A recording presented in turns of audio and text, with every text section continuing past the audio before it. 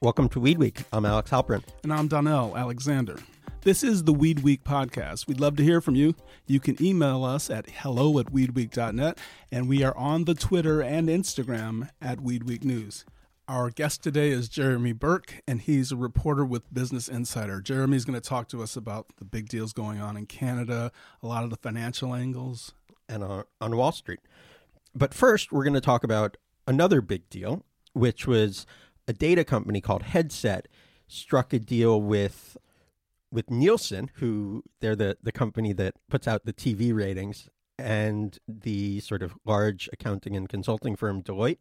Yeah, Deloitte, and they're interested in data. I mean, Headset has been the standard along with a couple of other companies, but we're seeing some really big names coming in because data is everything, right? Yeah. So, there's Headset, there's BDS Analytics, who's advertised with us in the past. There are some other firms. And so the idea is that when you think about sort of mainstream retail, and you think about Walmart or Amazon or something like that, and I'm certainly not an expert on that, but they have phenomenal amounts of data in terms of where everything gets produced, where it goes, how fast. And cannabis, because it's coming from the underground economy, this kind of data doesn't really exist. But for businesses, it becomes immensely valuable to know what products are selling, where, all sorts of information that is sort of beyond my imagination. Right. Well, I think we're going to get into it a little bit later with Jeremy. But, when we talk about these people, we're talking about the cannabis data people that we know and respect. They don't have nearly the depth or the reach of a place like Nielsen, and data's everything.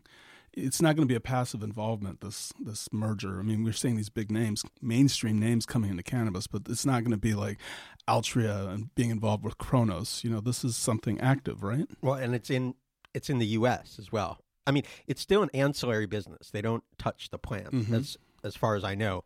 So just to give an example, and I'm not sure how Headset distinguishes itself exactly from all the other data companies out there. But for example, just the point of sale, or what the cash register, the data that comes through there is immensely valuable. But sort of aggregating that data and the inventory data and the production data across countries, across the states, and across markets makes it much easier for companies to predict how well their business is going to do, and ultimately sort of become more profitable.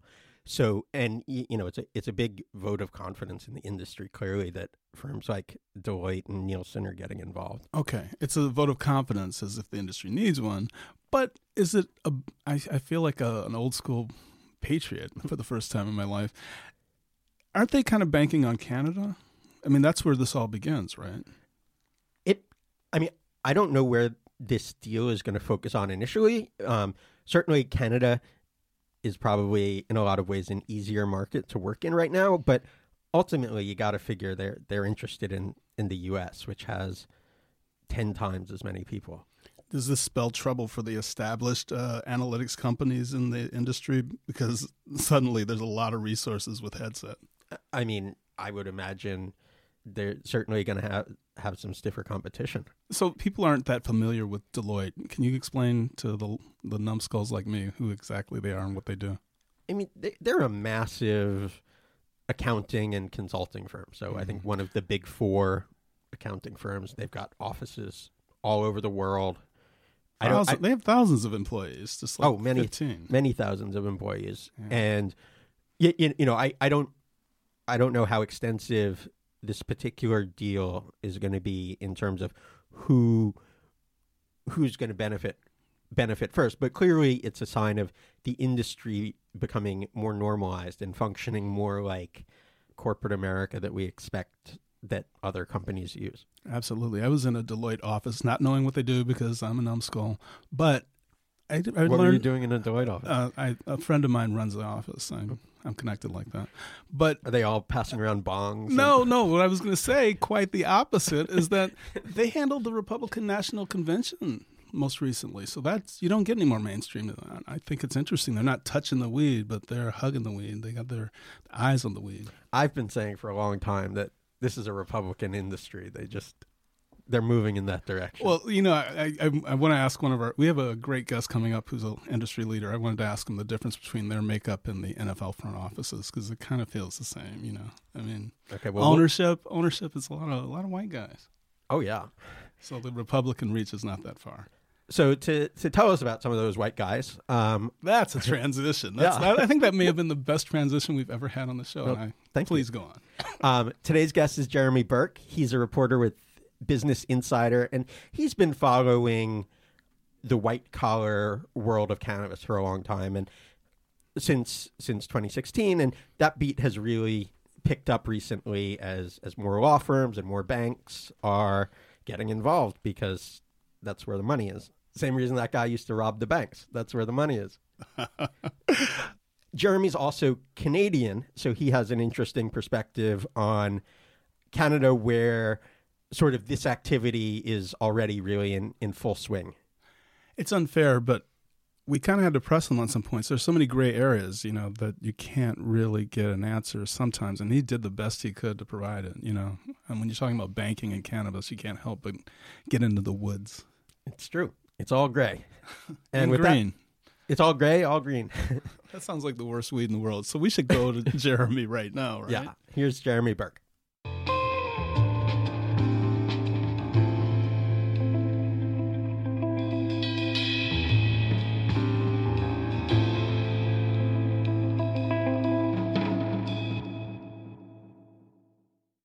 Jeremy Berk is a reporter with Business Insider. He's joining us from New York.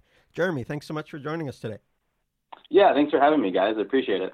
So you've been covering sort of the intersection of cannabis and Wall Street for some time now. And we often link to your pieces in the Weed Week newsletters.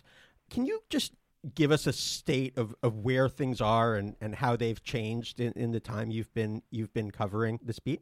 Yeah, sure. So I guess we'll give a little background. So I was doing this sort of, I would say, in an ad hoc way since the very beginning of 2016. And then in the last year, as obviously we saw, deal sizes get larger, we saw more investors coming in, it became my full-time focus. Where things have changed, there's been, a ton of change just in terms of investor interest, in terms of sort of institutions looking at the sector. Obviously it's not legal federally in the U.S., so there's still a lot of money sitting on the sidelines, but we do a lot of reporting around sort of who's trying to get in and the financial engineering that goes behind getting in. 3 years ago, we would never have expected to see $850 million transactions like we saw on Monday with Harvest and Verano, but now that seems to come out every week. So the pace is rapid, the deals are getting signed, and it's just an exciting time. I wanted to talk to you about Canada. I'm obsessed with Canada's role in all this, as I'm sure you are, right? Yeah, absolutely. So you have these cannabis producers up there who are lobbying the Toronto Stock Exchange to allow them to invest in American companies. Can you walk us through the reporting that you've done on this? Sure. So, again, I guess it's, just to use a little bit of background. So the cannabis market is in this funny situation where, since THC is federally legal in the U.S., but it's legal in Canada, companies that want to sell, distribute, or cultivate THC products in the U.S. have to list on the Canadian Securities Exchange, which is sort of a secondary market. It's not the premier stock exchange in Canada. That being said, Canadian marijuana producers that sell to the Canadian market and increasingly globally, they're all listed on the TSX. The TSX is where in Canada, you have serious institutional investors, Canada's big five banks. But because the TSX, it's run by the TMX Group, which is this big global company, they don't really want to fall offside of the U.S. federal government. It's too interlinked. So what they basically have said is that any Canadian operator, i.e. the Canopy Growth or Auroras of the world, they can't really do business in the U.S. on the THC side. You're seeing some movement on the CBD side with the Farm Bill, but by and large, they're sort of locked out of the U.S. market. If the TSX changes their rule, it's not quite clear what a new policy would look like. That would really give these big Canadians a huge competitive advantage to sort of bull rush the U.S. market and basically, in their mind, wipe out the market share that the U.S. multi-state operators were trying to develop. in terms of reporting out the story, we had gotten a number of tips that one of the bidders for Verano was actually a Canadian LP. I got to keep my sources quiet on that, but they were sort of seeking assurances that they wouldn't get delisted off the Toronto Stock Exchange, and the Toronto Stock Exchange couldn't promise that, but that sort of opened the doors to an avenue where we talked to a bunch of sort of capital markets lawyers that work with these companies, and they confirmed to us that lobbying was going on. They're pushing hard, and they're really couching it in a way to say, Canada could be at the forefront of this. Like, this is the one opportunity we have to eat the U.S.'s lunch. And, personally speaking, being from Toronto, the Canadians are never first to do anything. We have a much lower risk tolerance than the U.S. does, and so I think this is sort of a big paradigm shift for them. There are also a bunch of U.S. companies who are choosing to go public in Canada because they can't go public in America. Right. And can you walk us through sort of the pros and cons of doing that for an American company? Yeah, absolutely. So basically, these companies are going public in Canada because that is where they can go public. They need to go public because, the industry is in a consolidation phase. There's a lot of mergers and acquisitions going on. So they need stock, i.e. they need a currency to sort of pursue these acquisitions. The only place to get that right now is the Canadian Securities Exchange. So basically, 3 years ago, the Canadian Securities Exchange had very few companies listed on it. Their business wasn't good. And now, I don't know the number off the top of my head, but it's probably over 50% cannabis companies, and specifically cannabis companies that operate in the U.S. So basically for them, 50%. It's sort of, 50. Wait, I'm sorry. I got to interrupt. 50%? That's crazy. It's an estimation. So I want to, don't hold that. It's still remarkable. Total, the fact that you decided to go with 50% is indicative of something, right? Absolutely, yeah. It's a crazy market. It's just so hot, and there's a lot of investment bankers in Toronto who are making a lot of money on these deals. The market is just so hot, and it's just continuing. Are the American companies getting anything out of this, or are they just getting their asses kicked because they're not federally legal, as in Canada? So I think it's actually, conversely speaking, it's actually kind of the opposite. So the longer marijuana, or I guess THC, to use a specific term, remains federally illegal, the more time these companies have to grow, to consolidate, and to sort of expand their market share and build their brand. What's keeping bigger players like the Canadian LPs or even, big alcohol or tobacco brands from eating their lunch is the fact that it's federally legal. So it kind of helps them in a way that they get this opportunity to grow and expand, before multi-billion-dollar companies come in and either buy them up or just completely wipe out their market share. That's really interesting that sort of while everybody in the industry ostensibly wants legalization, it's not necessarily in the interest of everybody for legalization to happen right now. Right, exactly. It's the best thing to happen is specifically for U.S. cannabis companies. The best thing to happen is increasing momentum towards legalization for state markets to open up. Obviously banking access is a huge problem for them. But, it being illegal gives them time to grow and gives them time to carve out the market and, build their brand the way they want to. You talked about, in one of your pieces, about Citigroup, and they had conversations with cannabis companies. Tricky as it is for U.S. banks to service companies in the industry, how can that happen? So, it's a good question, and there is no clear answer. There are a couple banks working with cannabis companies. I mean, in our reporting, I think we sourced a Federal Reserve letter that showed there's sort of, a few hundred smaller banks or even credit unions that are doing simple things like opening checking accounts and stuff like that. But in terms of the big institutional investors, the companies that hold millions and millions of dollars of stock, there is not much, if any, of that right now. But that's not to say that banks like Citigroup don't want to get in. They obviously see, where the industry is headed. They see how big of an opportunity this is. It's just the risk is so high for them. And so in reporting that story, we talked to a number of people at the bank sort of on and off the record. And what most of them had said is like, we're going to evaluate this on a case-by-case basis. We can't come up with a firm-wide policy. Federal rules on this are too nebulous. but we're going to try and figure it out. In this, you talked about how sort of some of the biggest banks on Wall Street are financing some of the acquisitions, but what do they see as what they can do and what they can't do? Yeah, there's not a ton they can really do directly related to cannabis. What you're seeing them start to do, with obviously the big sort of benchmark Constellation deal with Canopy, Goldman Sachs advised Constellation on the deal. So they had some exposure to it, but that was on the Constellation side. So what they're doing is taking, an existing client and sort of helping them navigate how to pursue this acquisition. And through that process, they're sort of learning about the industry, learning about the risk profile, learning about, what companies are going to be winners. What they can't do right now is advise Canopy on making these transactions. Specifically, if Canopy starts to work in the U.S., if they decide by any means they want to try and sell THC products, not that they would, but hypothetically speaking, that would probably be a bright red line that a bank like Goldman Sachs wouldn't cross. Smaller investment banks who don't have as much to lose as Goldman Sachs, i.e. sort of, Roth Capital, or these sort of smaller broker dealers, like to them, the risk might actually be worth it. They might assume that the federal government won't crack down on them, and this could be a big boost to their business. But there is no, to sum that up, there is no sort of hard and fast line of what they can and can't do. And they're all sort of scrambling, trying to figure this out. So when you wake up in the morning, go to work, I'm assuming you're covering cannabis a lot. What's the story that really makes you go, oh, shit, this is interesting. This is the most interesting story in the business? I don't come at this from, an advocacy background. So I really try and take a follow the money approach.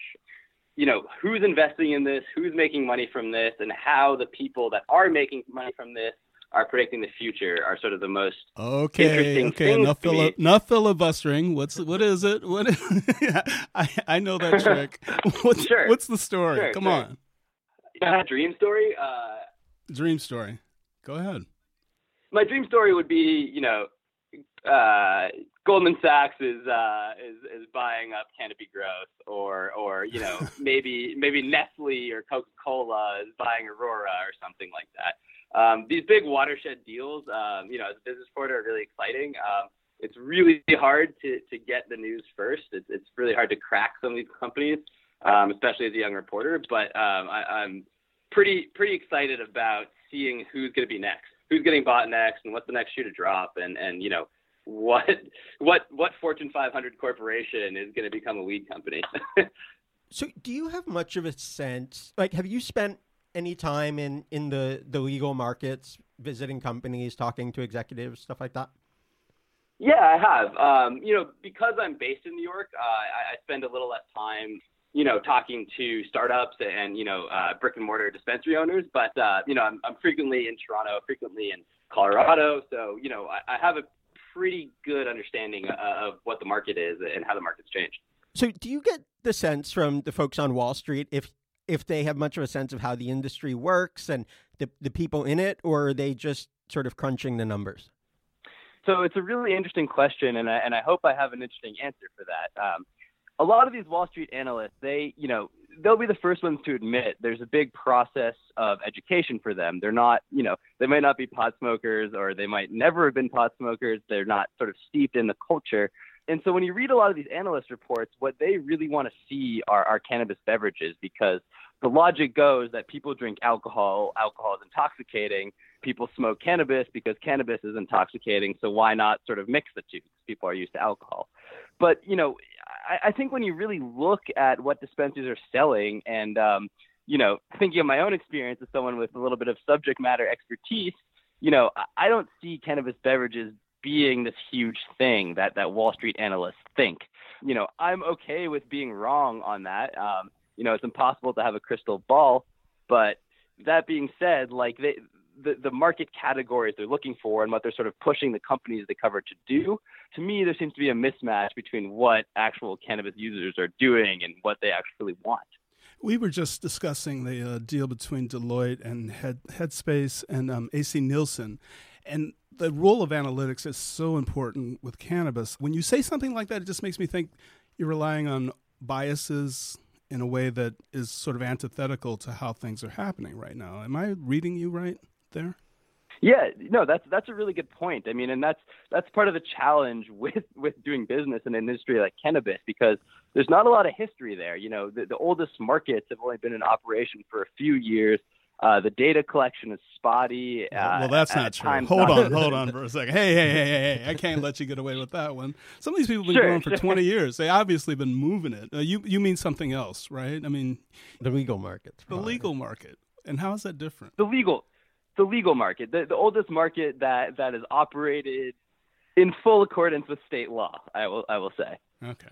You know, and what that gives you is data on the back end. Like, you know, a lot of, you know, California has obviously had medical marijuana for decades at this point, but what they didn't have is sophisticated data collection, and they didn't have analysts sort of looking through what sells at what rate and why and to who and what market categories it's going towards.